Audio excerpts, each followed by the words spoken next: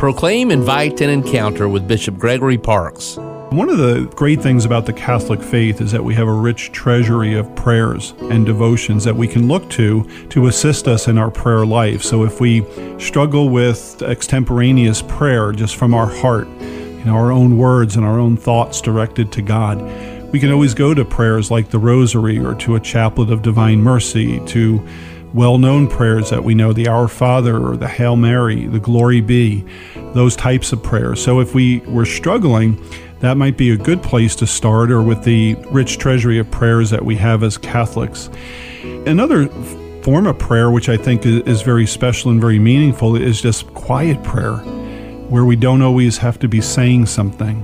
We can just be in God's presence and ask Him to be with us, to fill us with His love and with His peace. For podcasts and social media accounts, visit bishopparks.org.